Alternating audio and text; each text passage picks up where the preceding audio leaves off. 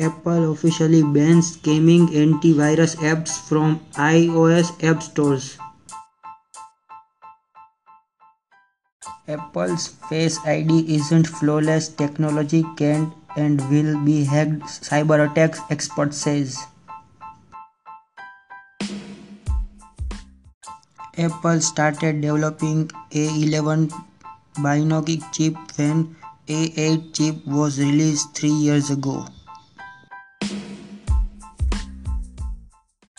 Apple started developing A11 Bionic chip when A8 chip was released 3 years ago. Microsoft Pix uses AI to make whiteboard photos enable images. Snapchat adds AR to their app.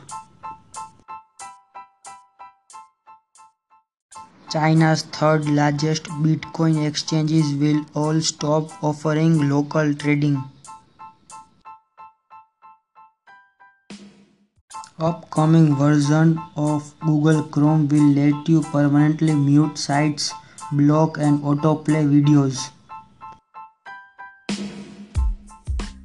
Hulu to spend $2.5 billion on content in 2017, add 7 more original series.